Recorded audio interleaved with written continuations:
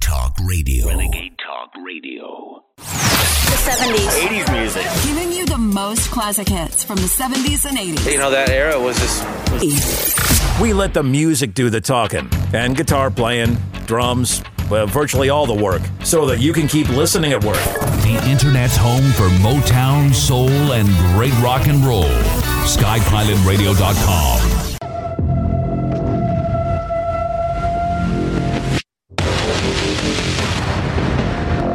Can you please give me a few scientific papers that prove human emissions of carbon dioxide drive global warming? No one can show from the scientific literature that human emissions of carbon dioxide drive global warming. Climate change is too abstract for people to understand, but the coming water crisis is something that everybody will get on board with.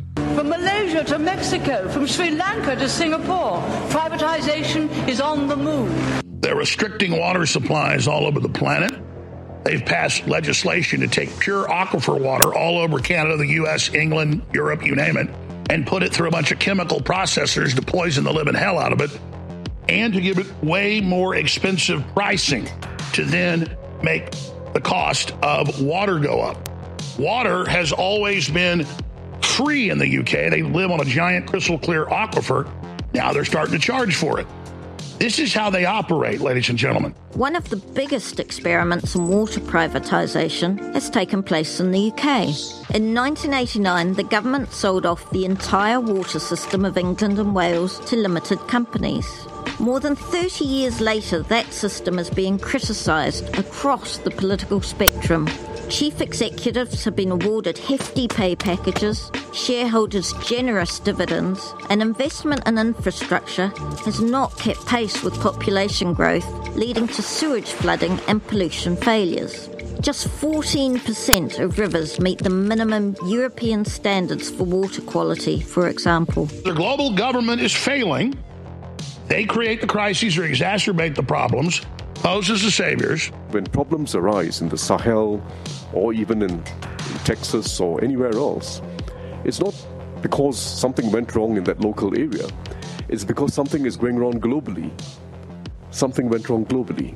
So we've got to address this at the global level.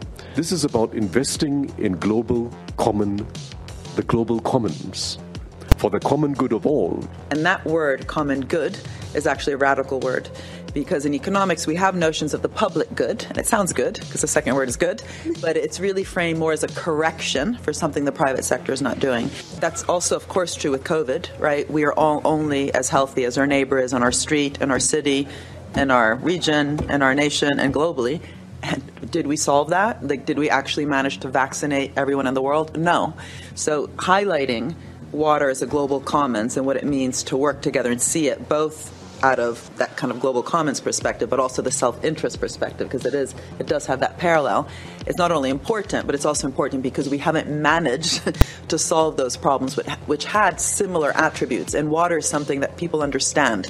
You know, climate change is a bit abstract. Some people understand it really well. Some understand it a bit. Some just don't understand it. Water, every kid knows how important it is to have water. When you're playing football and you're thirsty, you need water. So there's also something about really getting citizen engagement around this and really, in some ways, experimenting with this notion of the common good. Can we actually deliver this time in ways that we have failed miserably? They're admitting they're bringing in global currencies that are already here, already running China. They tried it in Nigeria. Now it's massively backfired. They're pulling it out there.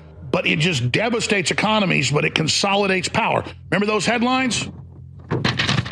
Workers lost $3.7 trillion in earnings during the pandemic. World's billionaires get richer by $3.9 trillion during the pandemic, more than doubling their wealth. Yet in 2016, the House of Commons Public Accounts Committee found that Ofwat were too generous, and as a result, water companies made windfall gains of at least $1.2 billion between 2010 and 2015 from bills being higher than necessary. What happens in one part of the world ends up in another part of the world. That's intrinsic to the climate crisis, and water is intertwined with that climate crisis. And honestly, we have a common language on climate, but we don't have that on water. And that's in my view, that is exactly what we need to have in order to progress towards a common goal. And so what's happening is the general public and people in the government and big talk show hosts across the board realize that they're being targeted too. No matter how rich and powerful you are, if you're not in the inner club, you're being targeted. And the globalists get blowback themselves. They get hurt by their own attacks. It's insane. It's satanic. It's crazy.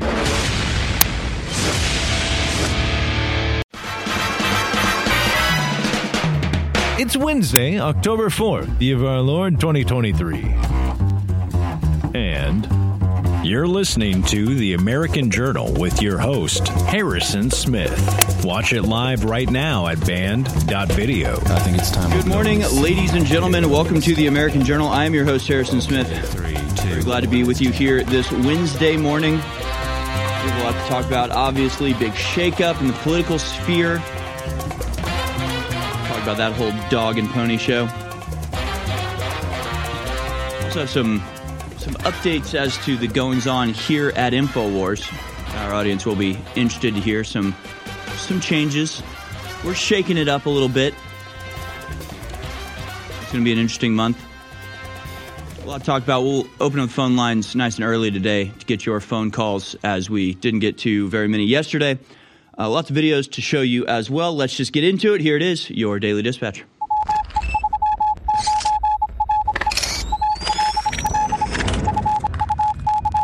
All right, here it is, folks, your Daily Dispatch for Wednesday, the 4th of October, 2023. House votes to remove Kevin McCarthy as Speaker in a historic first. And he was actually escorted out of the arena. We can go to clip number 12 here, McCarthy being escorted out. Lawmakers have voted to oust Speaker Kevin McCarthy, Republican of California, from his leadership role, the first time in the history of the House of Representatives that the chamber voted to boot a member from the top job. 8 Republicans voted with every present Democrat to vacate the Speaker's chair. The final vote was 216 to 210 in favor of McCarthy's ouster. Representative Matt Gaetz introduced a measure against McCarthy known as a motion to vacate on Monday night, accusing him of breaking promises he made to win the Speaker's gavel in January. Tensions flared during an hour of debate before the actual motion to vacate after 11 Republicans voted with every Democrat to advance the measure. McCarthy's allies had taken up all of the microphones on the GOP side of the chamber, forcing Gaetz to make his case from the side where the Democrats traditionally sit. We have some clips from that again. We'll be getting into this. We'll be touching on this. We're taking your calls on this. I don't know. It is sort of a dog and pony show. On one hand, it's a dog and pony show. On the other hand, those dogs and ponies set policy for the whole United States. So I guess we have to pay attention to it. We'll be looking at the pros and cons of both of this. It is a historic first. I actually, when the news first came down, I had this little pang of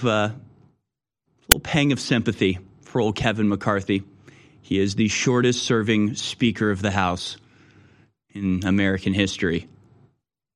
Really, really pretty shameful. And I mean, there's so much to say about this. I guess we'll get into it a little bit later. But on one hand, it's like, do you want Republicans tearing down other Republicans? That doesn't seem good. On the other hand, this really seems mostly like a battle between the establishment and the dissidents.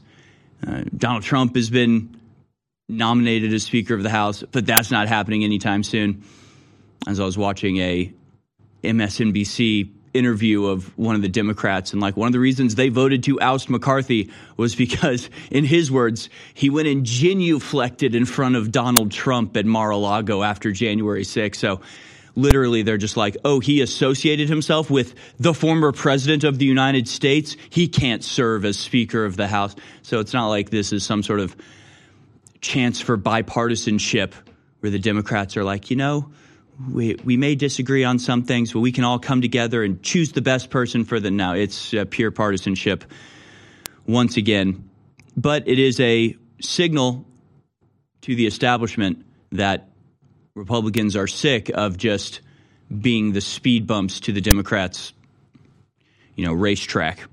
In other words, we aren't satisfied anymore with having, Republican leadership that just allows the Democrats to proceed with their deconstruction of the United States at a more reasonable pace than they pursue when they're in charge. But again, we'll get into it. We'll take your calls on this. I'm constantly vacillating between just not caring at all and thinking this is just an entire kabuki theater nonsense distracting us from what's important. For example, there's a list somebody put up of just all the things that this vote has forced out of the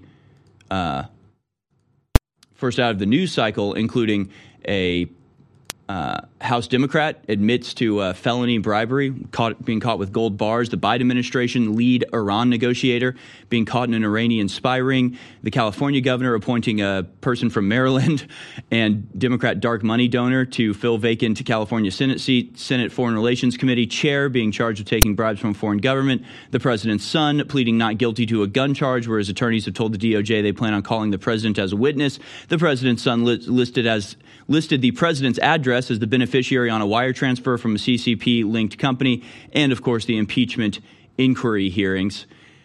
Yeah, aren't these things all individually significantly more important than the bickering in the Congress? I think so. But then again, is any of this important when you've got a cabal of psychopaths and billionaires meeting together in Switzerland to plan how to steal water from everyone? Maybe that should be the primary concern we all have. Meanwhile, as a consequence of this, Patrick McHenry orders Nancy Pelosi to vacate her office. Acting Speaker orders Pelosi to vacate her office, saying this room will be rekeyed. Mere hours after taking over as Speaker pro tempore with the ouster of Kevin McCarthy on Tuesday, Representative Patrick McHenry ordered former Speaker Nancy Pelosi to vacate her office by Wednesday, saying, please vacate the space tomorrow. The room will be rekeyed, in an email sent to Pelosi's office, viewed by Politico.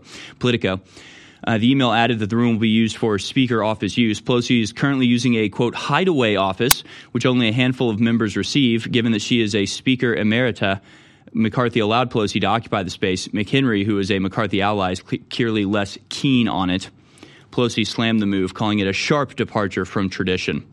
She, of course, is a big fan of tradition as a progressive Democrat. Meanwhile, Trump has been hit with a gag order after lashing out at a court clerk in a New York fraud case. The judge overseeing Donald Trump's civil fraud trial on Tuesday imposed a gag order promising sanctions for any violations on the former U.S. president and others in a case after Trump took to social media to lash out at the judge's top law clerk. Justice Arthur Engoron of the New York State Court in Manhattan told lawyers for Trump and New York Attorney General Letitia James, who brought the fraud case, that such comments aimed at his staff were, quote, unacceptable, inappropriate, and will not be tolerated under any circumstances, saying consider this statement a gag order. How dare you speak out against the unfair treatment you're receiving?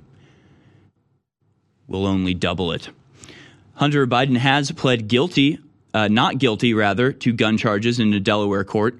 President Joe Biden's son, Hunter Biden, pleaded not guilty on Tuesday to charges he lied about his drug use while buying a handgun in the first ever criminal prosecution of a sitting U.S. president's child. Hunter Biden, 53, was charged last month with 3 counts related to lying on a federal form to acquire a Colt Cobra handgun in 2018 and for being an illegal drug user in possession of this gun. He arrived at the courthouse in a motorcade of 6 black sedans. 6 men wearing earpieces who appeared to be Secret Service agents sat near Hunter Biden during the court proceedings and escorted him out of the courtroom through a side door. There's a pending trial. We'll be covering that as it arrives. Also, today is October 4th, which means the FEMA alert system will sound alarm and send emergency alert on every cell phone, TV, and radio today at 2:20 p.m. Eastern.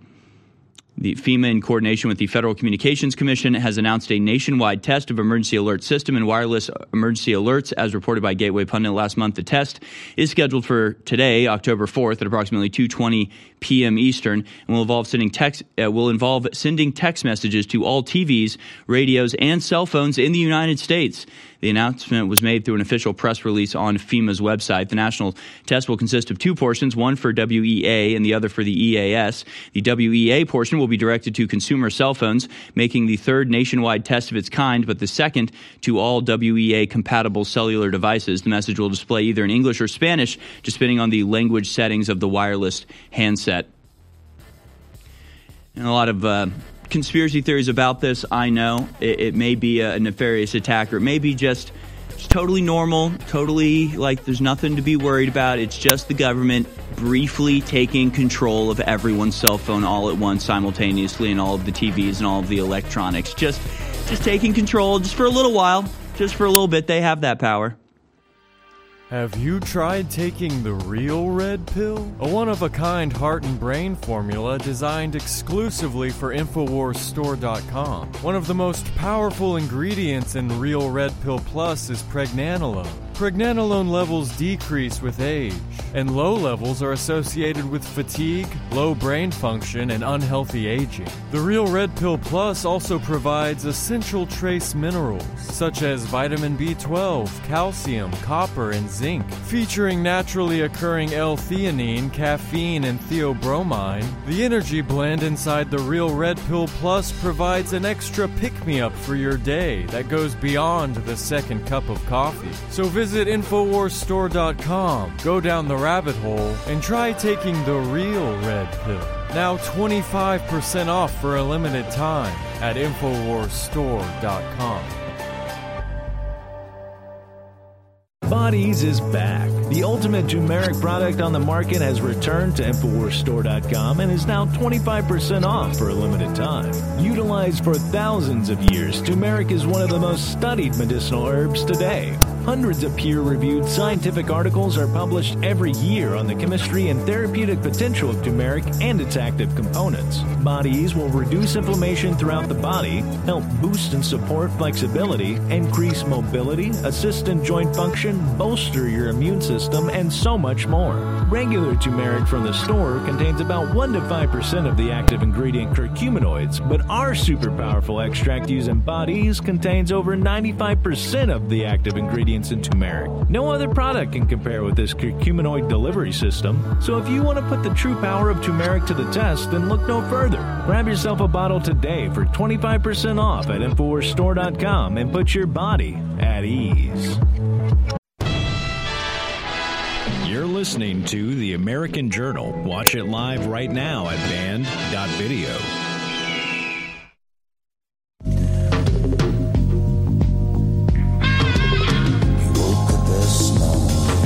Welcome back, ladies and gentlemen. This is Infowars.com, band.video. You're watching The American Journal. Just a quick little note here. Before we talk about some of this, some of the goings-on in Washington, D.C. right now. I don't even know how much I should say or have to say, but basically, obviously, one of our fellow InfoWars hosts will be going to prison for his free speech later this month. And so I'm walking down the hallway with Chase and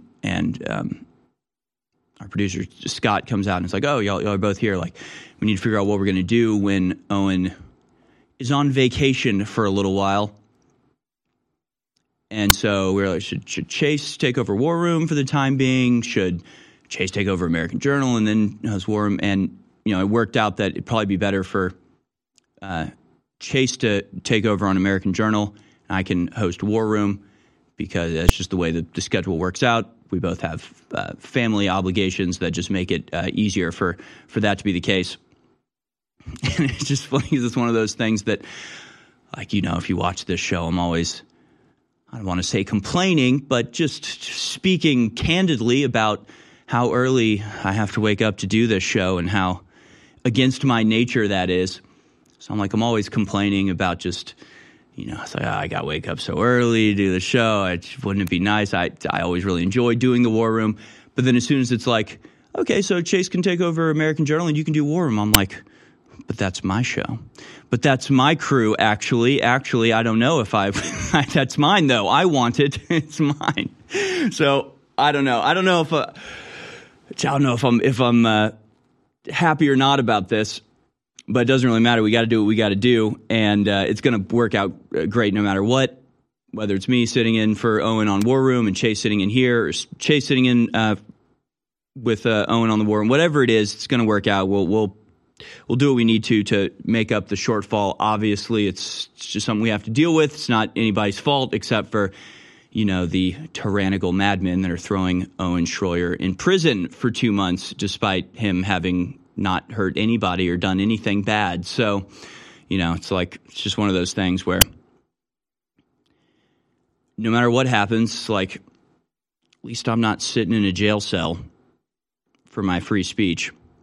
I will be making sure, if I do host Owen's show, to open up every show by saying the exact things that they sent him to prison for, that the election was absolutely stolen, that tyrants deserve death, whatever else that they quoted in his sentencing memorandum as a reason to throw him in prison. I think I'll be making sure to double down and expand on those ideas just to reemphasize that we will continue to champion free speech regardless of the threats against us. And then next week, I don't know what things are getting mixed up a little bit. So maybe I'll be here, maybe Chase will be here, maybe Owen will be hosting Alex, maybe I'll be hosting Owen, it's going to be a big game of musical chairs. But no matter what, it'll be one of your InfoWars hosts behind the desk at all times. Actually, this Friday I have a dentist appointment, so Chase will be taking over for me this Friday. So things will be a little bit in flux. It's going to be a chaotic month, I think, not just here at InfoWars, but everywhere in America and around the world. Things are just really heating up these days. And October just promises to be chock full of madness across the board. So stay tuned for that. And please do support us. I don't think I have to relitigate all of the stuff that we've been through and all of the attacks that we've been under, but we've survived them. We have not just continued to operate, but continued to thrive. The company is as powerful as it ever has been. The information is as constant as it ever has been. And of course, all of that is thanks to you when you go to InfoWarsStore.com and support us in this mission to carry the torch of civilization into this crowded forest of tyranny and well-organized barbarism that represents the modern Western landscape. InfoWarsStore.com is where you go to support us as we duck and bob and weave our way through the gauntlet of the American media landscape. So let's get into it. That's what I got for you. I don't know if that is informative or useful to anybody, but just keeping you up to date. This month is going to see a lot of musical chairs being played, but we're just doing what we have to deal with the attacks that we're under in a myriad of different attack vectors we're being faced with. So yes, yesterday was a historic day. Kevin McCarthy ousted from his position as Speaker of the House. Again, I sort of struggle even caring about this because after all, I don't know. It's there is no benefit for us. It's just whether or not the attacks against us go completely undefended or whether there is a modicum of symbolic resistance to the Democrat program. That's really that's the role of Congress at this point. After all, the Ukraine war will continue on regardless of the desires of the people actually elected to run our government. The welfare state will continue to grow. The deficit will continue to skyrocket to unimaginable amounts. Just some of the latest numbers from America's debt is just, frankly, the debt, the chart of debt, the line graph of America's debt, it's got some 2020 election night vibes. It's got some straight vertical lines where just hundreds of billions of dollars are being fabricated from nowhere that we apparently owe interest on. It's just complete nonsense. So that's all going to continue. Congress seems incapable or unwilling to do anything about that. The border is still going to be completely wide open. The crime wave is going to continue to crest. We're just going to continue to experience a downfall as we have probably regardless of who's in the speaker position. So maybe it's not in the halls of Congress that our rescue will come. Jim Jordan is now entertaining a speakership bid. That's from Politico, published this morning, or maybe late last night. Representative Jim Jordan is having conversations with House GOP allies as he seriously entertains a bid for Speaker. Two Republicans with direct knowledge told Politico. A person familiar with the situation said in an announcement that Jordan will throw his hat into the ring for Speaker, not necessarily imminent, but could formally come by the end of the week. With Kevin McCarthy out of the speakership, the conservative Ohio Republican is weighing jumping into the competitive race to replace him. And he might have some trouble with that. Steve Scalise also gauging support for speakership bid. I think he'd been the whip for a little while, right? Kevin Hearn, leader of the largest House GOP group, weighs bid for the gavel as well. So lots of people potentially contending for this speakership role. And that'll be a wonderful distraction while the impeachment hearing gets sidelined and the Hunter Biden trial gets ignored and the corruption revelations about Democratic congressmen get swept under the rug. The most powerful InfoWars life formula yet, DNA Force Plus, is now back in stock for 25% off while supplies last. This elite formula contains the most cutting-edge enzymes, potent antioxidants, and traditional naturally occurring ingredients to protect the vitality of your very DNA. The powerhouse ingredients in DNA Force Plus include PQQ, CoQ10, organic reishi mushroom, astragalus root, rhodiola root, and an array of even more incredible antioxidants and extracts carefully chosen to help support healthy heart function while promoting energy production down to the cellular level. Provide your cells and DNA with the protection they need and try a bottle of DNA Force Plus today for 25% off. Or for an additional 10% off, grab the combo pack with DNA Force Plus and Body's Whole Support. These offers and so much more are only available at InfoWarsStore.com. Infowars.com is tomorrow's news today.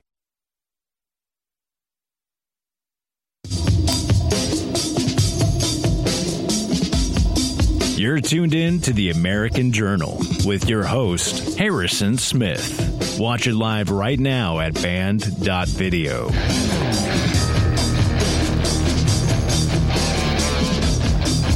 right, welcome back, folks. Continue talking a little bit about this Kevin McCarthy ouster. Some of the interesting things that led up to it. We'll move on to some other political topics shortly, and then on to some more widespread conspiratorial topics as well. And I think, Chase, do you want to come in the third hour? I think Chase is going to join us in the third hour. We're just going to co-host the third hour of today's show, as that was one of the things I was talking about in the last segment, shaking it up. InfoWars shows with more than one host. What would that even look like? We don't know, so we're going to try it out in real time. We're going to do it live. So that'll be happening in the third hour. We'll open up the phone lines for your calls at the end of this hour, beginning of the next hour. But let's take a look back, actually, at Matt Gaetz. He appeared on Timcast earlier this year, 8 months ago, just after the vote for Speaker. Remember, it was a very contentious vote, another record-setting instance with the Speaker of the House, Kevin McCarthy, where it took multiple rounds to figure out who would be Speaker of the House. Eventually, Kevin McCarthy won that position, but now he's been ousted. So a couple record-setting events in McCarthy's tenure as Speaker of the House. The first being that tenure is the shortest ever. He's the first Speaker of the House to be ousted in this fashion. He also was when elected Speaker of the House, it took the most number of rounds since like the 1800s. New York Times says that McCarthy's extraordinary downfall reflects an ungovernable GOP, which isn't necessarily a bad thing. Essentially what they're saying is McCarthy being ousted represents the Republicans not just playing by the rule set in which they obediently acquiesce to the deep state monolithic control system and actually demand consequences from getting our people into power. Again, not just being speed bumps to the Democrats' racetrack. In fact, I think cynical Publius on Twitter put this really well. He says, let me explain why the ouster of Speaker McCarthy is a good thing. When Democrats are in power, they ruthlessly and aggressively pursue their agenda with voters that their voters elected them on with a united front. When Republicans are in power, they immediately abandon the campaign promises they made, disregard the desire of their voters, and prioritize comity and bipartisanship while seeking to never anger the mainstream press that despises them anyway. As a result, when Democrats are in power, we drive at warp speed into a totalitarian nightmare, whereas when Republicans are in power, we drive at a slightly slower speed into a totalitarian nightmare. With the exception of gun laws at the state level and in SCOTUS, we never roll back the horrific policies Democrats have been foisting on us for 85 years. This must change. Exiling McCarthy means we have said enough. We need a Republican majority that represents its voters just like the Democrats do. I don't care if exiling McCarthy, quote, cripples the institution. It's an institution that's corrupt to its very core and deserves being crippled.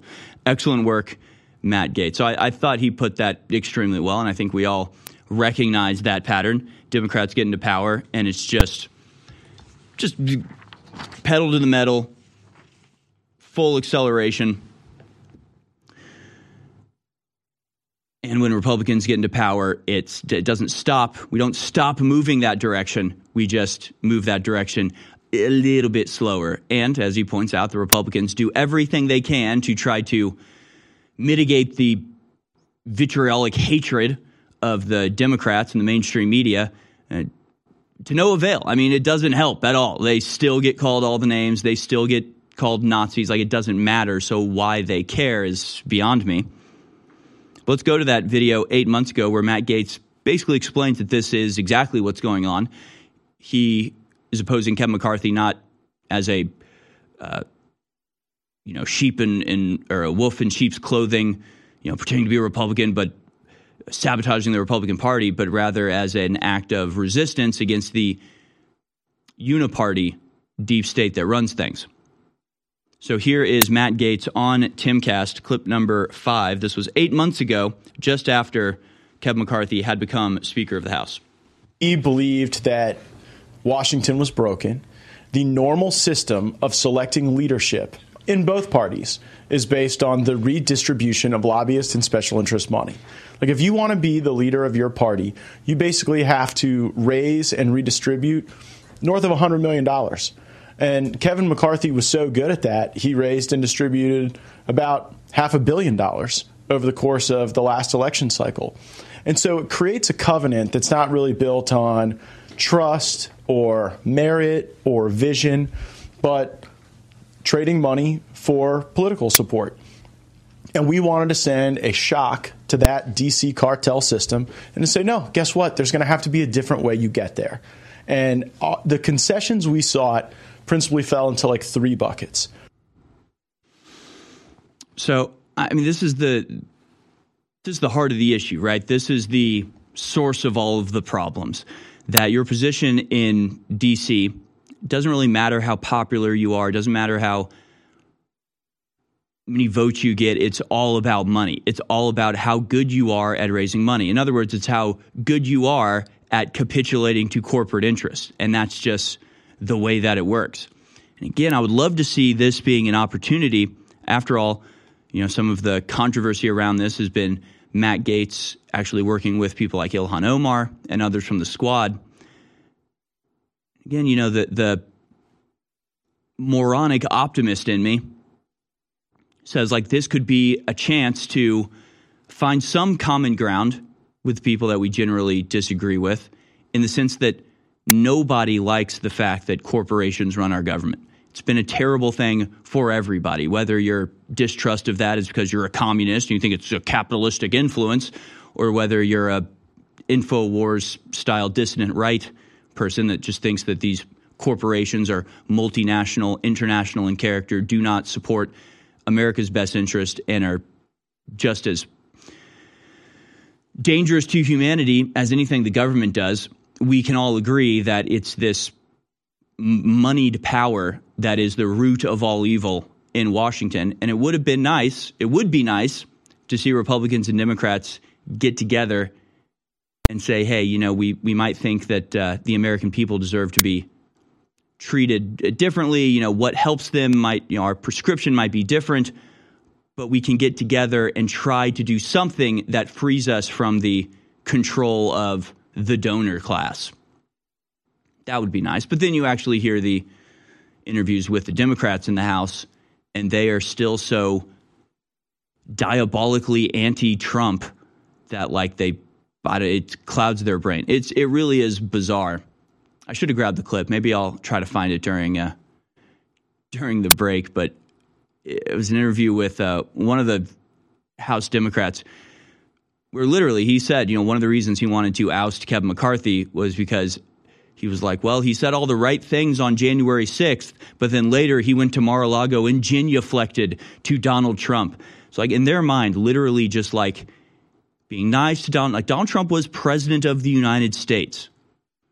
Even the most hated president of the United States in history, somebody George Bush, he's going to get a massive funeral. Everybody's going to go there and they're going to weep, and his corpse is going to be dragged across the entire United States, and there's going to be 9 funerals when he stops in different places, and everybody's going to pay respects.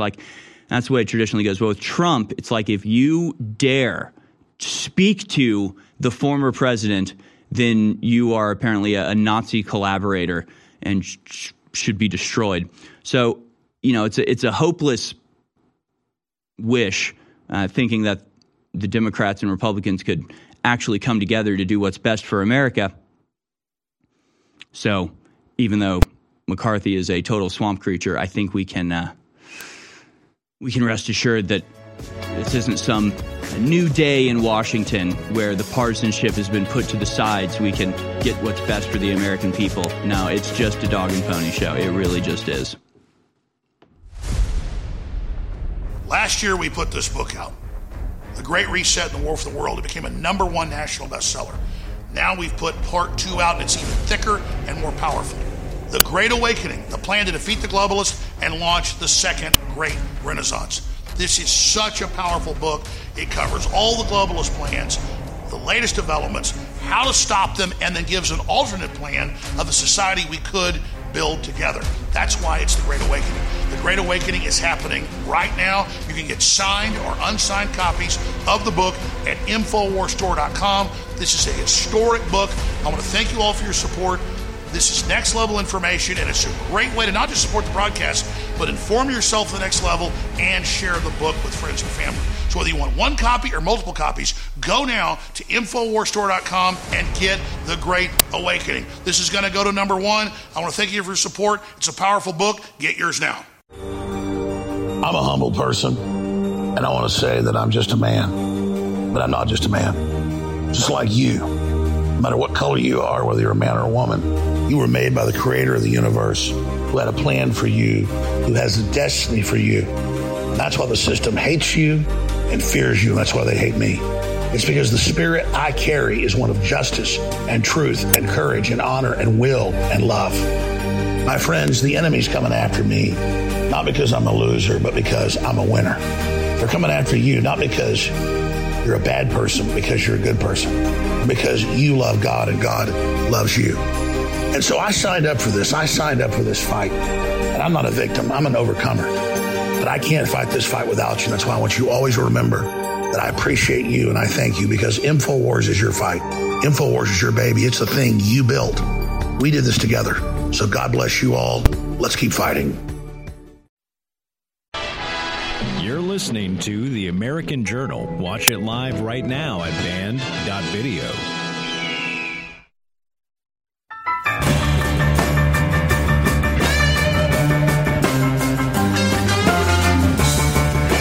Folks, welcome back. We'll be taking your calls throughout the second hour of today's program. So I'm going to go ahead and open up the phone lines right now. If you want to give us a call at American Journal, the number to dial is 1-877-789-2539. That's 1-877-789-2539.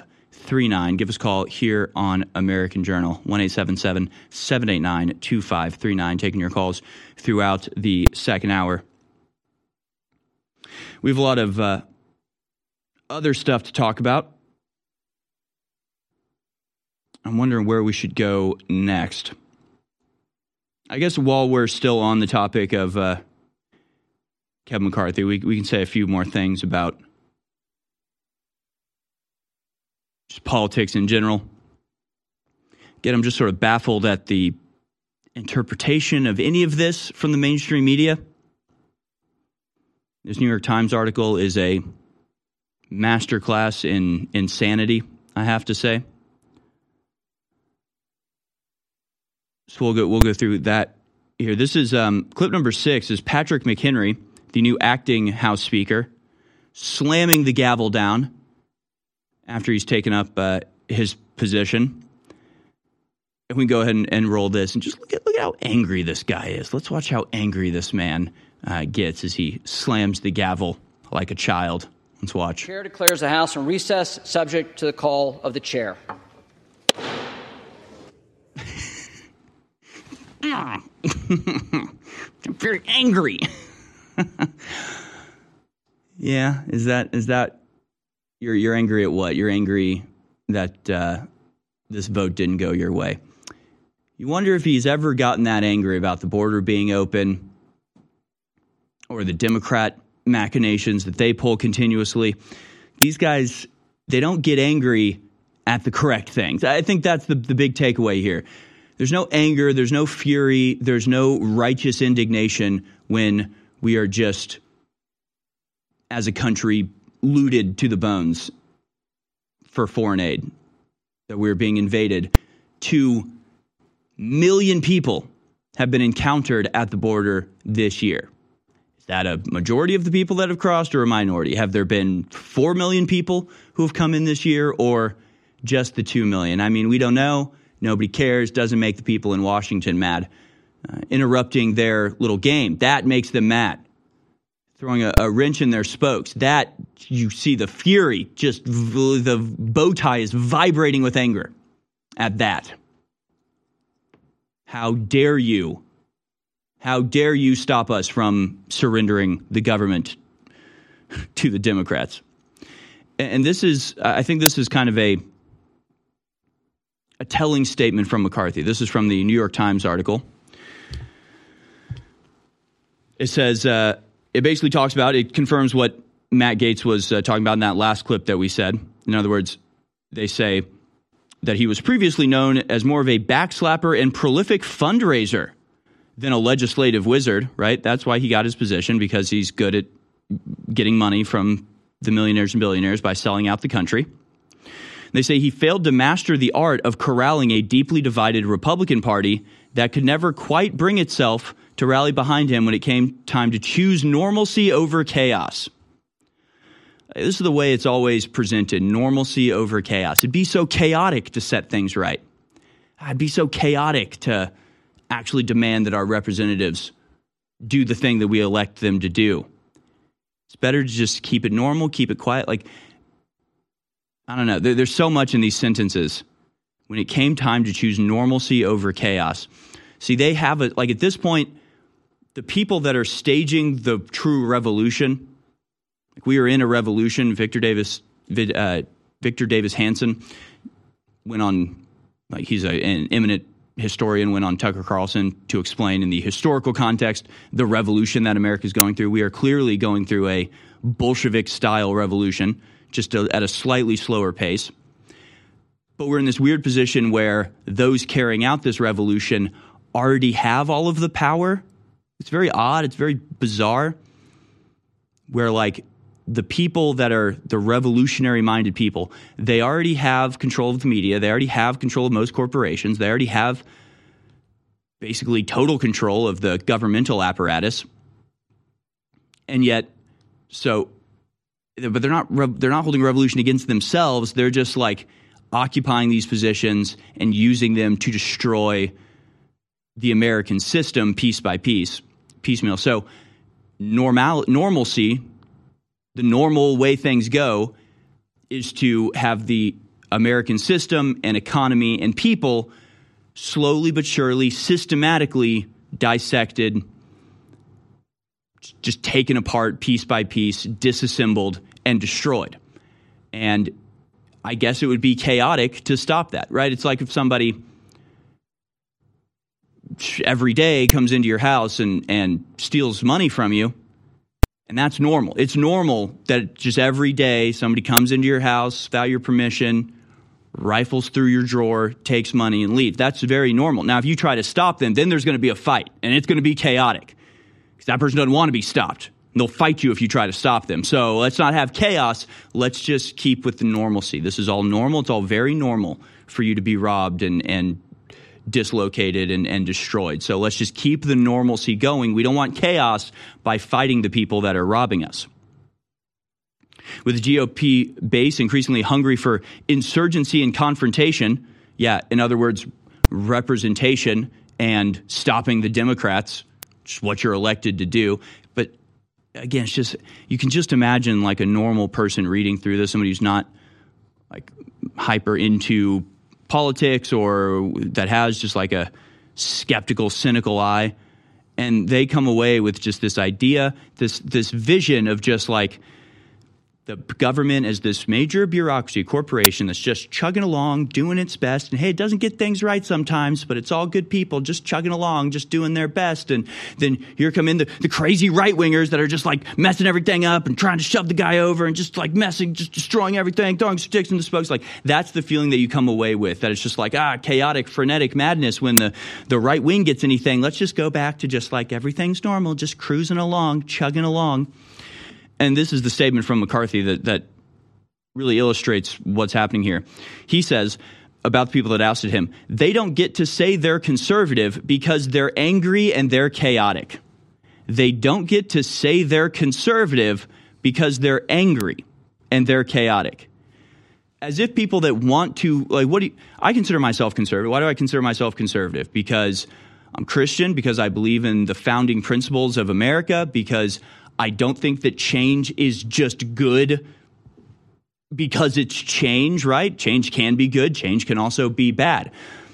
But what we're progressing into, the change that we've experienced and that's being pushed on us and that's coming down the pipe, that we know is coming down the pipe, has been universally bad for everyone. It's not good change. It's not even remotely good change. It's been devastating to even the people that this change is predicated on helping. So I want to conserve morality. I want to conserve the nation. I want to conserve the old way of life where you have families and children and communities that are safe and not everything is institutionalized and corporate and soulless and plastic and homogenized, where you have true diversity of thought and culture cooperating, right? Not diversity that is cacophony, but rather harmony with different instruments playing different sounds, but all at the same key and the same tune. So it actually sounds like a symphony rather than just madness blaring noise. That's why I consider myself conservative.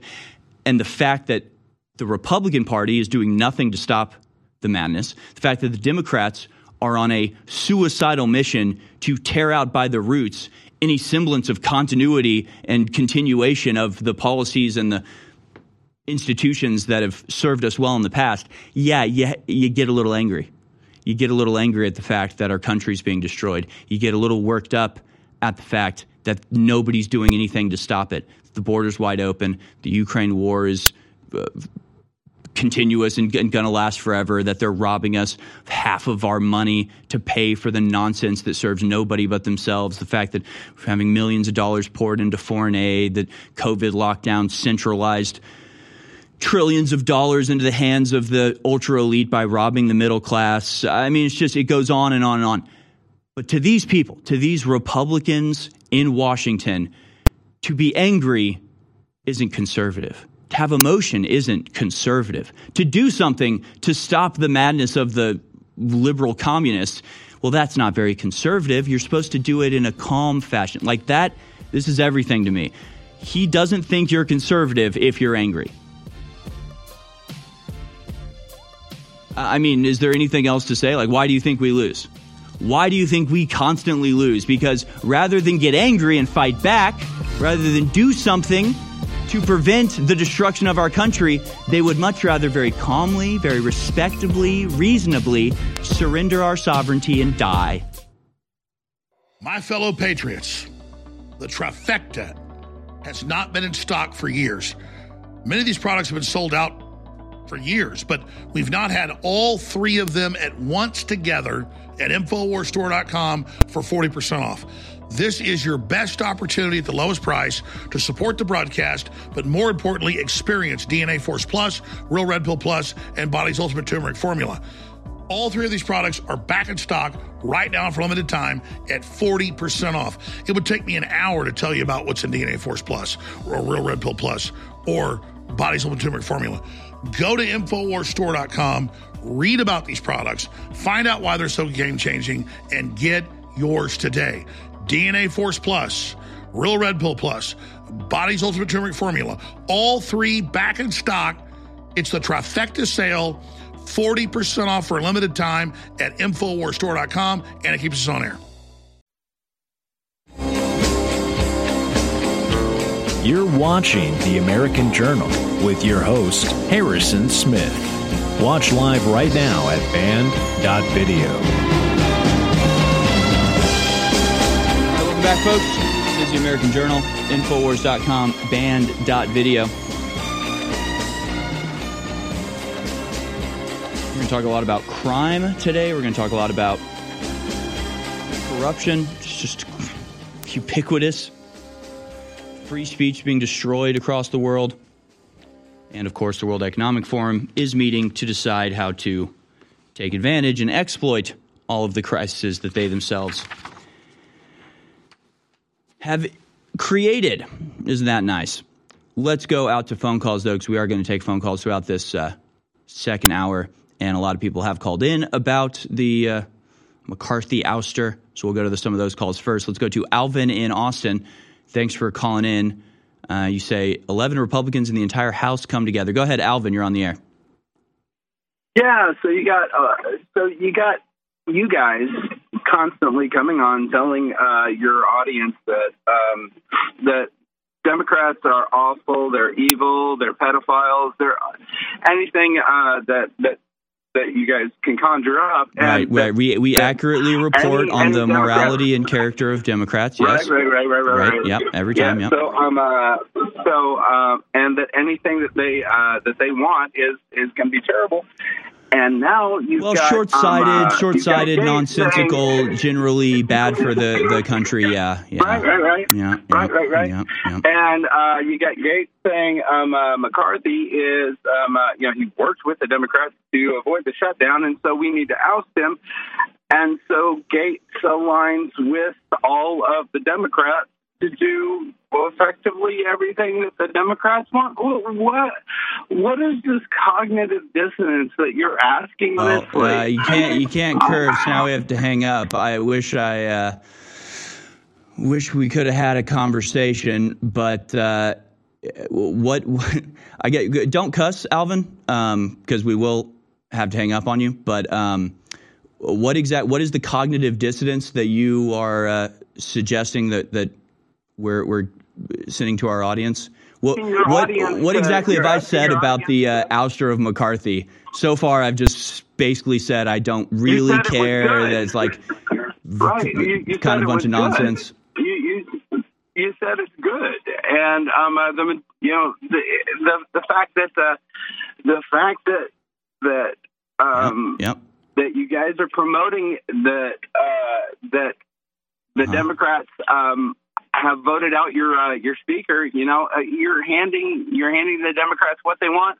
How on earth is that in Republicans' best interest? What has McCarthy done to not give the Democrats what they want? I mean, McCarthy's been Speaker for 8 months now. Have the Democrats been denied anything with him being Speaker of the House? They've gotten the Ukraine funding, they've gotten they've gotten everything, right? So what exactly is it that McCarthy's done? That would make you think that keeping him in office as Speaker of the House would not be, or like would be bad for the Democrats. Right, but now you have Gates. Well, the Democrats clearly don't think it's good for him to stay in office as the Speaker because they voted to oust him. And you've got Gates handing the Democrats what they want. So how is this not going against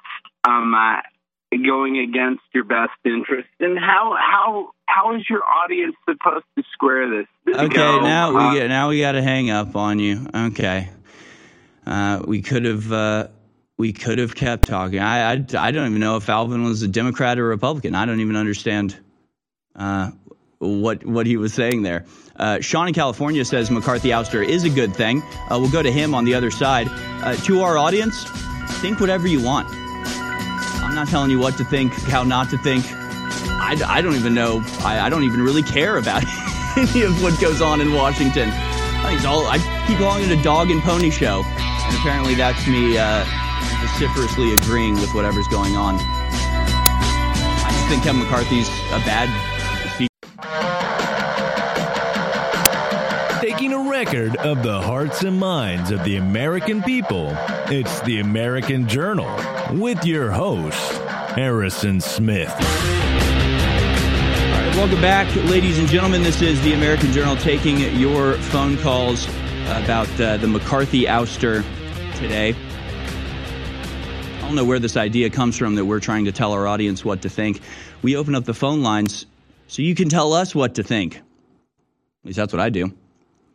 I don't know. I mean, it's like I said earlier. I mean, it's hard to even know how much this matters in the big picture. I mean, you've got World Economic Forum sitting up there in Davos, Switzerland, talking about how the next plan, now that all of their plans have failed miserably, by the way, that's part of the clip that we keep playing, the water clip, that maybe we don't harp on enough, as it represents a admission of our total victory, a mission of their complete failure to swindle the world's population in the way that they intended to do, right? The woman says in that clip, where she's talking about how, well, we didn't solve COVID because not everyone got vaccinated, and so now we need to go after the water because everyone understands water. And what she says in that clip is, maybe with water we won't fail like we failed so miserably on everything else. Like, you get that they have failed miserably on everything else because InfoWars and the people we've inspired and paved the way for have exposed what they're doing, and people have resisted it and understood the big picture, the reality of what all of these policies really entail. So we've achieved a massive victory on that front. What, Kevin McCarthy being Speaker is going to do to stop the marching on of the global government, I can't really possibly say. And then you get into just like, I don't know, the whole thing is just such a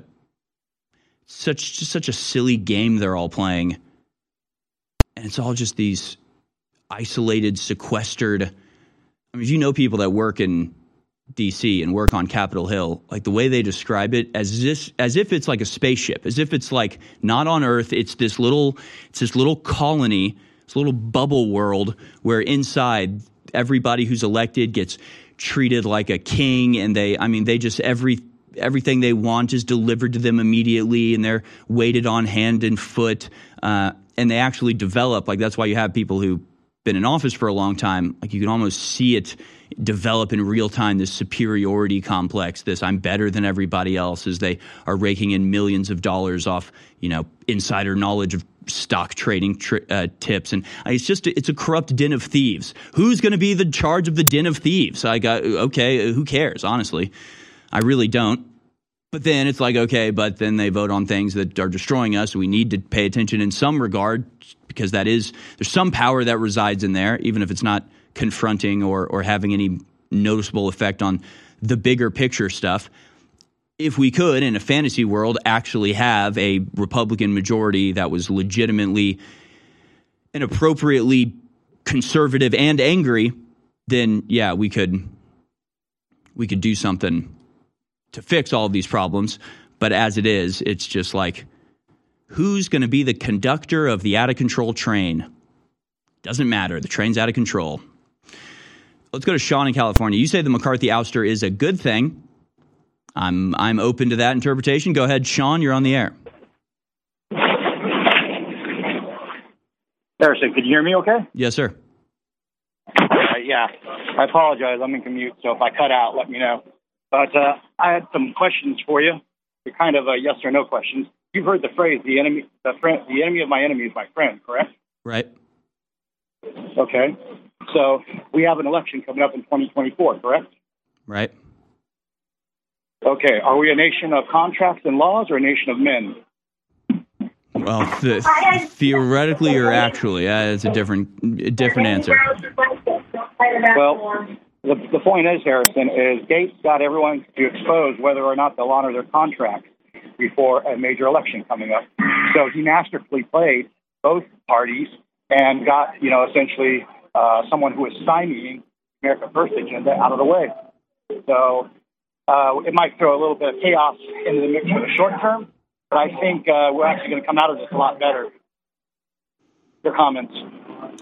I hope so. Again, I honestly, I don't know. It just seems like a distraction to me. I don't know.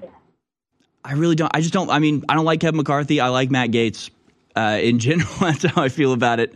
But I think that's an interesting point. I wonder what the effects on 2024, what this is going to have. We'll see. And hopefully we'll get somebody better than McCarthy. I think Jim Jordan would be very good in that position. I doubt he'll get the but everybody has cognitive dissonance on this, right? The clip I keep talking about that I will just go and find, because if I'm going to keep referencing it, then we should probably just play it. But, it's that Democratic congressman basically saying he wants to get rid of McCarthy because McCarthy genuflected to Donald Trump, but the person organizing this ouster is like the top Trump MAGA dude in Congress, Matt Gaetz. So it's like the sides are mixed up here. The partisanship is not exactly the division, going on right here, because you've got the most MAGA person, Matt Gaetz, ousting somebody, Democrats voting with Matt Gaetz because they're anti-MAGA. So, none of it really makes any sense. It's all sort of flip-floppy up in the air. So, it's just a bunch of nonsense. Let's go to, thanks for the call, Sean. Let's go to Mike in New York. Matt Gaetz clip from yesterday. What clip from yesterday? The speech that he was giving yesterday where he says, I don't think ousting Kevin McCarthy is chaos. I think, $3 trillion in debt is chaos, or whatever. $33 trillion in debt is chaos. Go ahead, Mike. What do you have to say about that speech he gave yesterday? Hey, good morning, Harrison. It was actually not about that one. It was about his appearance on Laura Ingraham. But before I get into that, I just want to give you an on-the-ground report. I am a postal service worker, and as far as yesterday, I received my first COVID home test kits that get delivered to people's homes. I received my first ones in over a year yesterday, so InfoWars is tomorrow's news today. This is why we're all here, and I just want to confirm that this is a go, and it's coming back. People are buying it. They're getting them sent to their house. I had 3 home test kits delivered yesterday. I got another 5 today, so it's coming back. So you mean you're a mail carrier and you're delivering these to people's homes? Oh yeah, they're taxpayer paid for, and all through COVID last time we were doing this, it cut off for about a year, and now it's ramping back up again starting yesterday. InfoWars tomorrow's news today. Thank you for that insight, Mike. Yeah, it's coming back, all right. So thank you for that. Well, what was the Matt Gaetz speech you were talking about yesterday? Yeah, so he was on Laura Ingraham, and this quote is so nice. You guys probably heard it, but I want to make sure it's so nice. We got to hear it twice. He said to Laura Ingraham, she asked him about how Trump feels about this move that he made yesterday, and I wrote down the quote, and this is quoted. He says, "I believe I'm in pretty good standing with the former president. You will see me on the campaign trail with him soon. And by the way, who you won't see on the campaign trail at a big rally? Kevin McCarthy, because if Kevin McCarthy took the stage at a Trump rally, he would be booed off like Lindsey Graham." Yeah, and of course Lindsey Graham's very mad at this. Like, that's the thing. It's making all the right people angry. So I don't know how bad it really is. I mean, I really see this as an attack against the establishment that Kevin McCarthy represents, right? This is an attack because look at what Trump did when he was president. He tried to play the game with these people. He tried to do all the right things to get them on board. He really did try to work with congressional Republicans and senators. They just shafted him every possible chance they could. So, like, why would you keep entertaining their lies? Why would you keep going back to them and hoping that they've changed? They're not changing. So oust them, get rid of them, whatever. It can't be worse than them in office, right? I mean, I don't know. What's your take on that? Yeah, I mean, I think at least we got somebody who's holding up to their word. I mean, McCarthy went back on everything he said that he was going to do, pretty much. And even if he went halfway on some stuff, listen, we're in dire needs here. You know what I'm saying? We're in dire straits indeed. More phone calls on the other side. Stay with us. We'll be back with the American Journal on the other side. Go to InfoWarsStore.com to support us. We have not had this many of our best-selling products back in stock in years because of supply chain breakdowns and all the rest of the stuff that's going on. And these are game-changing products. Just like our information's game-changing, these products are incredible. And I'm personally glad that these are now back in stock. All three of the InfoWars Platinum flagship products that have been sold out for months are now back in stock, but a very limited run because we only had a budget to get 3,000 or 4,000 bottles of each one of these. I think we got 4,000 bottles of the HGH Max Boost that people love so much. We've got about 4,000 bottles of 1776 Testosterone Boost that just came in. And we've got about 3,000 bottles of Pain MD, incredible natural pain reliever situation. All three of these are back in stock, and they're incredible, and they fund our operation at InfoWarsStore.com. The eugenicists over 100 years ago were very public about their plans. They financed major universities. They ran full-page stories and advertisements pushing their propaganda in the New York Times, other major newspapers, that the family as we know it is a bad thing and must be ended. And the first step in that is getting women out of the household and teaching women that cooking dinner and taking care of your sons and daughters and husbands is a bad thing. And I was just sitting here tonight making dinner for my daughter, my 4.5-year-old daughter. My wife makes dinner a lot of times, but I like to make it as well. I love to make breakfast. And literally, it's the funnest thing on earth to make food for your family and be nurturative and then all sit down together and have that communal event. And that's what the system is attacking and bombarding, is our normal biological actions are coming together. They really are sick, evil, scientific cult of filth that want to domesticate us and turn us into lab rats. We cannot let this continue. You're listening to The American Journal. Watch it live right now at band.video.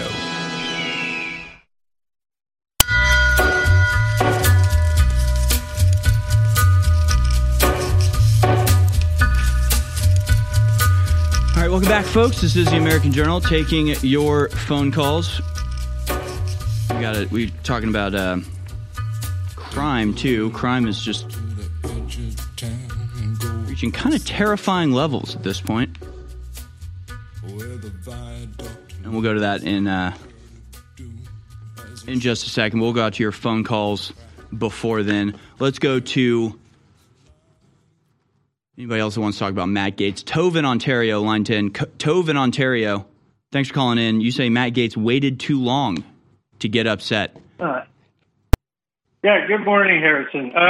Yeah, like it's they tried to get him in 15 times, and then he gave him like an 8-month latitude there. Like, why wasn't he trying to get rid of him after a month or 2 months? And also, how does everybody feel about MTG supporting Kevin McCarthy? Well, she thought that they would be able to pressure him into, doing things the right way. I don't know if she's made. I haven't seen any statements from her about his ouster, but she worked pretty hard to get him in there. But she didn't vote him out, though, did she? I don't think so. No. So I would think, like, I agree a lot with what you say. I think everything is kind of a kabuki show. I think it's all distraction, and I think probably 90% of the Congress, Senate is all compromise.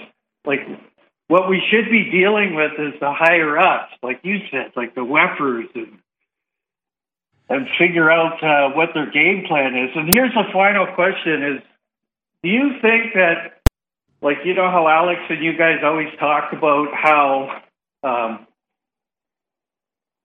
the deep state and the globalists are kind of hurting right now? Do you think they didn't factor that into all their calculations, especially with their AI and brain trust, that everything that's kind of back, you know, not going 100% was already taken into account? What do you mean? I mean, I think they're still driving ahead, you know, as fast as they can. I mean, the way we always explain it is, I mean, first they give you the option to come along. I mean, it's like the scene in 300, or it's like the temptation of Christ, you know, in the desert with the devil going, "Hey, I'll give you the world. You'll get everything you want. Just surrender yourself to me." Like, this is the way the globalists work. They first ask you to willfully come along by offering you, you know, gifts, offering you power. And then if you don't, then they resort to violence. They attack you and do it anyway against your will. But they would rather have you not fight back. They'd rather have you just come along willingly. So their plans, their attempts to psyop the people of the world into just willfully surrendering themselves to the globalist keeps failing. And they don't quite have the power yet to just implement it outright full force, because there's still some, you know, burning embers of liberty in the hearts of Americans and people around the world. So they can't exactly just come out and attack us right out. So they are failing. They are having to, like, change their tactics and try new things, and each one is more ridiculous than the last. But they're, as we speak, using AI to facilitate the transfer of power away from nations to the global government. So they're certainly using AI to do that. Now, in that same vein, this story from Zero Hedge, talking about Kevin McCarthy's ouster. Defense stocks fall as paralyzed House with no speaker puts U.S. Ukraine aid at risk. So one tangible outcome of Kevin McCarthy's ouster has been that Ukraine can't drain us of more money. Hardline Republicans were angered by McCarthy's willingness to fund Ukraine's war, while arguing that the money could have been better spent to protect the southern border and restore law and order in imploding major U.S. cities. The historic ouster of the speaker has weighed on defense stocks as traders anticipate challenges for the new speaker in securing further funding for Ukraine. So this was a key aspect of Kevin McCarthy's ouster, and apparently it has already, you know, it's probably already saved lives. It's probably already saved lives as the weapons being delivered at least slow down for the moment. So this is a major blow to the deep state, who thrives and survives on proliferation of war. So there's that. Thanks for the call, Tove. Let's go to Chris in North Carolina, talking about next year's election and whether it's even going to happen or not. Thanks for calling in. Chris, you're on the air. Hey, Harrison, can you hear me okay? Yes, sir. Hear you great. Excellent. Yep. Long-time listener and supporter, and thank you guys for all you do. Thank you. So, yeah, my question is, you know, Alex, to kind of piggyback on what Alex was saying yesterday, whether or not the election is even going to happen, why would they instigate or speed up this, you know, World War III scenario where they can implement martial law and or, you know, even just suspend the election altogether, if it's been proven that they can basically steal the election with impunity and pretty much do anything they want, you know, with those actions? So, like, what are your thoughts on that? It's a good question. I think they clearly have shown that they are willing and able to steal the election, as they did in 2020, but that may have been a one-time opportunity for them, as once that happened, now everybody's on alert. You know, 2022 wasn't a big presidential election year, so, you know, they did some tricks there too. But I think it's going to be a lot harder for them in 2024 to do it. And, I mean, it's certainly a possibility that there's no election in 2024. I think it's much more likely that, again, they either use COVID or war or whatever. I mean, COVID, the big thing was the mail-in ballots. Like, that's the way they cheated. The mail-in ballots were necessary. The drop boxes were necessary. All these things were in place. A lot of those things have been removed and rolled back. Others have been doubled down. I mean, it's a ever-changing landscape that they're having to deal with. And look, no matter what, war benefits them, right? No matter what, the war progresses their ideas, their programs, like all of it is progressed significantly if America were to enter a war. But as we pointed out elsewhere, like if they try to, do a draft or something, like it's just not going to work. That's just not going to happen because they know that the American people are not going to go fight for this American government. It's just, if the choice is presented in that way, it's going to be the government that they're going to be fighting against, not for. That's just my prediction. What do you think about that? Yeah, I kind of agree with some of the points you're making there. I could see more of like a martial law scenario, in lieu of like a health crisis, like a national, like COVID, like you mentioned, where they really go full out, authoritarian and just try to use our own military against us. Or the fact that like if they want to emulate the Ukraine scenario where they basically just suspended elections altogether over there, because of the war. I know the constitutionality of it probably says otherwise, but we all know that they use the Constitution in this country pretty much like toilet paper. So, yeah, it hasn't stopped them before. Well, thank you very much for the call, Chris. We'll go back to more of your calls on the other side. We'll also talk about the string of murders that have taken place across the United States and what they all have in common. We'll cover that on the other side and show you the really kind of brutal video of the so-called COO of Antifa, who was stabbed in New York City. Very easily avoidable situation. Stay tuned for that. We'll be back on the other side. More of your phone calls and those videos. Don't go anywhere, folks.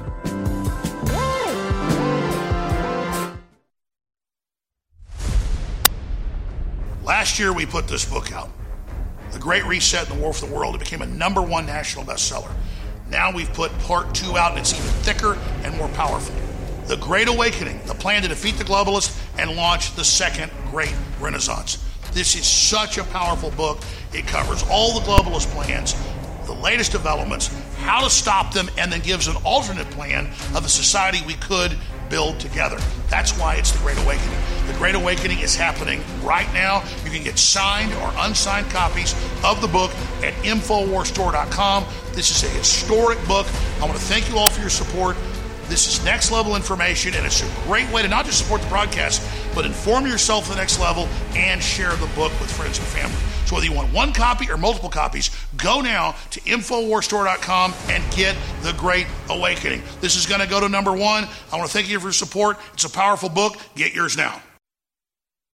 InfoWars.com is tomorrow's news today.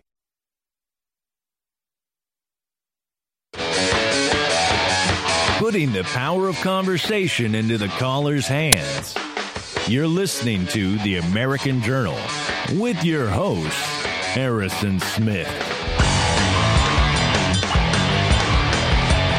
All right, folks, welcome back. This is The American Journal. Oof.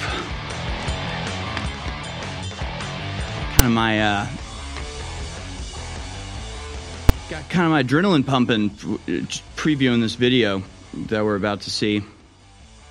Video released of the stabbing in New York City that left a leftist activist dead. So we'll show you that video in just a second. There have been a couple cases in just the last week of almost exactly the same, like very similar things happening over and over. And we'll talk about those in just a second, but the wider crime report is things are bad. Things are really, really, really, really, really bad in America right now. And it's, I don't think the American people are ready for it. Like, obviously, leftists are just completely incapable of comprehending what's going on. But you don't have to be a Black Lives Matter supporter to be victims of this. Of course, the overall lawlessness contributes to all of this, especially at the southern border. From Post Millennial, suspect in custody after gang rape of 11-year-old girl who was lured by auntie, plied with alcohol, and locked in a basement with 2 other girls in Bemidji, Minnesota. 22-year-old man from Texas has been charged in connection with the alleged sexual assault of a Minnesota girl. And I believe this was originally reported that he was an illegal immigrant, but I don't see that in this article, so that might not have been accurate. According to KSTP police in Bemidji, Minnesota, they received a call from the Stanford Medical Center's emergency department on September 23rd, alerting them that an 11-year-old had been admitted to the hospital with injuries typically sustained via sexual assault. She had numerous cuts all over her body and said she was in pain. The girl told investigators she had been dragged into a car full of men by a woman described as her auntie, and a paper bag had been put over her head. She was brought to a house where she was subsequently tied up, pushed down the stairs, and forced by her relative to drink alcohol. She then was allegedly raped by a group of men. The victim was eventually able to escape with the help of at least one underage female being held in the house. She recalled one girl who was tied up and unconscious in a closet, 2 who were next to her when she was assaulted, and 1 other. The status of the other captives have not been revealed. You know, just makes you wonder how many other... Okay, here it is. Luna, who fit the description given by the victim, was subsequently arrested via warrant for a different offense committed in nearby Hennepin County. 11 other men, all of whom were identified as illegal immigrants, were taken away from the United States Border Patrol officers to be processed. As KARE 11 reports, Luna admitted that he knew the auntie but denied having sexually assaulted the girl. So again, I really hate even reporting on this sort of stuff. It is such a horrific story. It's literally 11-year-old girls tied up, unconscious in closet. It's horrifying. And yet this is what's being allowed because we just can't get a handle on anything. There's just not enough resources. I mean, when you're spending billions of dollars at the southern border, when you're spending trillions of dollars just overseas on wild boondogs like this, there's just not enough time, resources, or energy to deal with the normal crimes because the insane, outrageous ones are just expanding exponentially. So, this is obviously a direct consequence of the open borders. 11 illegal immigrants arrested in a gang rape ring targeting 11-year-old girls in a small town in Minnesota with a population of around 15,000 people. This isn't a big city problem. This isn't an on-the-border problem. This is a nationwide problem now. It's we don't even know what's going on. I don't know, did you hear about 4 11-year-old girls missing in this small town? No reports on that. It's not until one of them escapes, literally like a Hollywood movie. I don't know how she escaped, out the window or something, and flees to some safe place and gets help. And then we hear about this, but of course it doesn't become a mainstream media bonanza because it, would put at risk their policy of open borders if it were to be revealed that this is the type of thing illegal immigrants are doing in this country. Of course, just about every day at the Roosevelt Hotel in New York City, police are being called because of domestic assaults or something of the sort. Venezuela is emptying its prisons and sending people here, so maybe that explains it. And it really is astonishing how the mainstream media can choose just a random, just out of nowhere coincidence, or not coincidence, but just occurrence, and just make it the biggest thing in the world. I mean, they can have people marching, they can get laws changed, they can take some random, the shooting in Georgia with the guys who just got 20 years for shooting the Ahmaud Arbery case, right? not like indicative. It's not something that's like happening all the time where it's like, oh, they're reporting on this, but it's just one point in a larger trend that shows that this is happening all over the place and it needs attention. Like it was just a total out of nowhere, one-off, like random occurrence, unlike any other occurrence really anywhere else in America. And yet it gets so much attention and it's treated as if it's symbolic of systematic problems that need to be changed. Or meanwhile, you've got systematic policies of the United States directly leading to things like this, things like 11-year-old girls being tied up and sexually assaulted for God knows how long. And it just is totally silent. It's just treated as like, oh, what a tragedy. Anyway, moving on. House of horrors. So 11 illegal immigrants, 11 foreigners brought into this country by the Biden administration. I mean, I would wonder, I would not be surprised. I'd actually be willing to bet money that at least a few of those girls were brought across the border by people other than their parents. I bet these girls are some of the 85,000 children that have gone missing as a result of the Biden administration's failure to keep up with the people that they are letting into this country. I mean, we've covered it. The fact that they bring in, and you've probably seen the videos. We have some we can pull up where literally there's videos of illegal immigrant, like migrant caravans, and they have children that are drugged. Like the children are just completely out of it.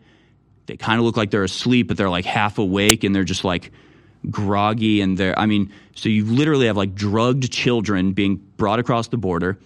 If they're even caught by the Border Patrol, then the Border Patrol, we've seen the whistleblower documents, will put them on a plane, send them to another city, hand them over to somebody who may be their family, may not be their family, doesn't even say that they're their family. There's no way of knowing because those people have no identity, because it's actually policy of the American government that you can use the transfer documents of the child as identification. Okay, so if you're transferring a child to an adult and then you're saying this transfer document is your identification, that means they don't have any identification, meaning you're giving a child to an unidentified adult, and then the policy is like, and then we'll give you a call in a month, and 85,000 children have been given away to adults and never been seen again, never been contacted. They get reached out to by the border authorities, no answer. They just disappear. So how many houses in small town America have little girls tied up in the closet? I wonder. Will we ever get an answer? Or is this just the anarcho tyranny that we're supposed to deal with? I mean, you spread anti-Semitic flyers in Florida. You're getting arrested, mister. You drug a child, sexually assault them. You're probably getting away with it. And that's just modern reality in America. Disgusting. I have been in a 28-year marathon battle with a globalist. I have come from nowhere to the very heights of politics, not just in America, but in the world. We are engaging the globalist at point-blank range in the information war. But I don't deserve the credit. Yes, I've persevered, but the listeners and viewers who support InfoWars are the real reason we've had this success. We're having now the greatest victories in the fight against the New World Order we've ever had. We are now entering the final mile of the marathon. And that's why today it's more important than ever to realize how important you've been in this fight and to continue in the efforts you've been carrying out and to intensify them. God bless you all. I salute you. I thank you. And I beg you to intensify what you're doing now, because we are over the target and history is happening. The fight is my fight. It's your fight. It's our fight. God bless you all. Why do you think the globalists are desperately trying to censor everybody? Why are they attacking myself and Donald Trump and Elon Musk and everybody else? Because they can't get through this giant megalomaniacal power grab if we're here exposing them. But we're not just exposing their operation. In my new book, we give you the solutions to build a new, better world, an alternative to Klaus Schwab's "You Will Eat the Bugs." This is the Great Awakening. The plan to defeat the globalist and launch the second great renaissance. It's a companion to my last book that was a #1 worldwide bestseller. And this book is even thicker and even more powerful. Get your copy of The Great Awakening today at InfoWarsStore.com. Either signed as a fundraiser, and I thank you for the support, or unsigned. But whatever you do, take action now. We're fighting for you, but we can't keep on if you don't support us. So please, get the historic book now. Go now to InfoWarsStore.com and get The Great Awakening. The Great Awakening at InfoWars Store. You're listening to The American Journal. Watch it live right now at band.video.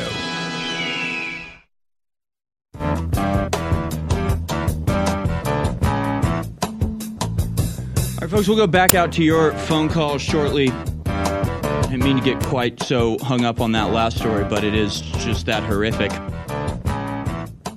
But I do want to talk a little bit more about crime. We're going to talk about the 3 murders that have taken place in the last week of basically prominent anti-police, pro-Antifa, pro-Black Lives Matter activists. One a journalist, one a, what calling himself the COO of Antifa, and then that tech company CEO in Baltimore, all of them murdered. In each one of those cases, there was a distinct lack of self-preservation instinct that I want to highlight. But that's not necessary to be a victim of crime these days. And in fact, crime is so widespread, so mishandled, criminality so rampant and unpunished. One thing that we didn't cover nearly enough, I don't think, I meant to get to it back when it first broke, was the fact that you remember the former police chief, the retired police chief who was run over by those teenagers who filmed it and posted it on social media. And one of the suspects in that, one of the people who did it, told their arresting officer, told somebody, and was reported to the media, that basically they were going to get a slap on the wrist. They were just like, yeah, I'm not going to get in trouble for this. And we saw the same thing with a murderer in Houston a few months ago. Not the murderer, but the guy who paralyzed the mother, Asian woman, at an ATM. He attacked her and body slammed her and broke her spine. And he said the same thing, right? He's like, I'm going to be out tomorrow. Like he's on a jail phone call telling his friend, like, nah, they're not going to do anything to me. I'll be out in a week. It's fine. And like this idea that you can soften your reaction to crime, that you can let people off the hook or, give them probation rather than prison or, give them no cash bail, like as if that doesn't affect the behavior of criminals. The criminals are telling you it's affecting their behavior. Teen brags he'll get a slap on the wrist for killing ex-police chief and hit and run. Like this goes into their decision on whether or not to commit a crime. You have a criminal nature, but you're like, ooh, but if I do that, they'll kill me. I better not do that. Oh, if I do that, I'll be in prison for the rest of my life. I'll be beaten half to death. Like they're not going to do the thing. If they know, because it's happened to them before, where they're like, last time I did a crime, I was out the next day. It was awesome. Then they're going to do the crime. So like this contributes, the overall attitude towards crime contributes to the growth of crime. That should be obvious, but apparently I have to explain it. And at this point, like it doesn't matter who you are or where you are, you can be a victim of a crime. And this is a local story, no national attention, obviously, here in Austin, but horrifying, and literally anybody. This victim could be anybody. This person wasn't making any mistakes. They didn't do anything wrong.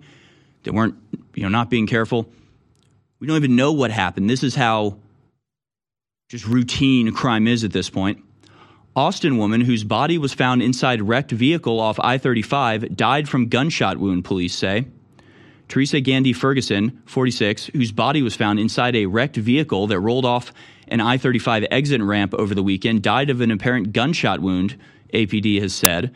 This case is being investigated as Austin's 48th homicide of 2023, and detectives are asking for the community's assistance in gathering information regarding the shooting that led to Ferguson's death. They didn't even know she was shot. Nobody even heard or reported the gunshot. This woman was just driving down the main thoroughfare of Austin, I-35, Interstate 35. Some other driver, I guess, shot her. Just killed her dead while she was exiting the highway. Her car just rolled down and crashed. Apparently her iPhone recognized the crash. Police said an automated emergency call was placed to 911 after an Apple iPhone detected a vehicle collision. The operator who answered the emergency call told police officers there was an open line but no one speaking. Minutes later, additional 911 callers reported that a vehicle with a non-responsive driver rolled down the exit ramp of I-35. Officers arrived at the scene and realized that she had died of an apparent gunshot wound. It's like, this is the level of crime in America at this point. Like, this could be anybody. I feel so bad for the family that this happened to, where they have no suspect. They don't even know where the bullet came from. There's just another driver of the millions that pass through Austin every day. One of them just pulled out a gun, shot a woman to death while she was driving in another car, and is just off down the road, gone, right? So that's where we're headed. That's just like going to be reality from now on. Now, it's a little bit different with these activists that have been murdered. Self-described COO of Antifa gets stabbed to death by black male in Brooklyn. We actually have the video of that. It is extremely graphic, though we have a somewhat censored version. We can go ahead and watch that video now. This is video number 10. This is Ryan Carson, I believe his name was, social justice advocate, who described himself as the chief operating officer of Antifa, being stabbed to death by a black male suspect in an unprovoked attack Monday morning in Brooklyn. Here's that video. Here you see Ryan and his girlfriend sitting on a bench. The black male suspect, who's yet to be identified, walking off. They start walking off in the same direction. This dude starts like smashing a car or something. It's kind of hard to tell what he's doing. They keep walking towards him. The woman stops. Ryan keeps walking a little bit forward. He starts yelling at them. Ryan Carson starts saying, "Chill, chill."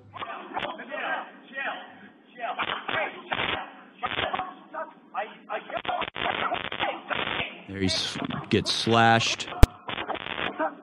Still being confronted. The guy's got a knife in his hand. It cuts, and now Ryan's on the ground. This guy spits at the woman and walks off. I'm so sorry. And Ryan is Ryan's dead. Go watch him. He's dead. Another random woman comes up and look, I'm not blaming the victim here. I like this. That's a horrifying situation to be in. I've been in situations like that where you're just walking down the street and like some crazy person just like starts yelling at you. You don't know what to do. You're like, what's going on here? Like, it could be terrifying, especially if they're on drugs or drunk. Literally happened to me earlier this year in Phoenix, Arizona, of all places. Walking back from some TPUSA event in the middle of the night, just walking through downtown. There's some crazy drunk guy like trying to fight me. And you kind of don't know what to do at that point. But maybe before it ever gets to that point, you can recognize that the crazy guy talking to himself and breaking things on the street, you should just keep your distance from. Again, I feel bad. There's really no good situation here. Just makes you realize how important it is to carry a gun and or be capable of physical violence. But with somebody with a knife, I mean, there's really not too much you can do about it. You also have this, so a suspect has been identified in the homicide of far-left Philadelphia journalist Josh Kruger. While an arrest warrant has not been issued yet, Deputy Police Commissioner Frank Venor reported that authorities plan to bring the man into custody and ask him some questions. Venor said that while authorities believe the shooter was a man Kruger knew, a motive had not yet been identified for the killing. So this didn't seem random to me because the guy was shot 7 times, which is usually When you see somebody shot that many times, it's like a personal beef of some sort. So I kind of assumed it was something like that. But if you go through this Josh Kruger guy's Twitter timeline, you see he was very proud of living in a dangerous part of town. He was constantly like, well, I live next to a methadone clinic and a homeless encampment. Okay, so what are you so scared of? And there's just this like, I don't know, chronic inability to recognize threats in liberals. And this story from the Post-Millennial, Baltimore tech CEO opened door, rode elevator with convict charged for her murder. So you've got these people who, like, literally, they think they're like bad people. They think it's bad for them to like have self-preservation instincts, to have suspicion of people with face and neck tattoos. I was about to say that exact thing. The guy with the face and neck tattoos. The obvious criminal trying to get into your building. They're like, oh, did you lose your key? And they just like let him right in. I think it just goes to an overall philosophy that is leading us down this path of destruction, where these leftists and liberals are suicidally dedicated to their false beliefs, and they're all paying the price. We have not had this many of our best-selling products back in stock in years because of supply chain breakdowns and all the rest of the stuff that's gone on. And these are game-changing products. Just like our information's game-changing, these products are incredible. And I'm personally glad that these are now back in stock. All three of the InfoWars Platinum flagship products that have been sold out for months are now back in stock, but a very limited run because we only had a budget to get 3,000 or 4,000 bottles of each one of these. I think we've got 4,000 bottles of the HGH Max Boost that people love so much. We've got about 4,000 bottles of 1776 Testosterone Boost that just came in. And we've got about 3,000 bottles of Pain MD, incredible natural pain reliever situation. All three of these are back in stock, and they're incredible, and they fund our operation at InfoWarsStore.com.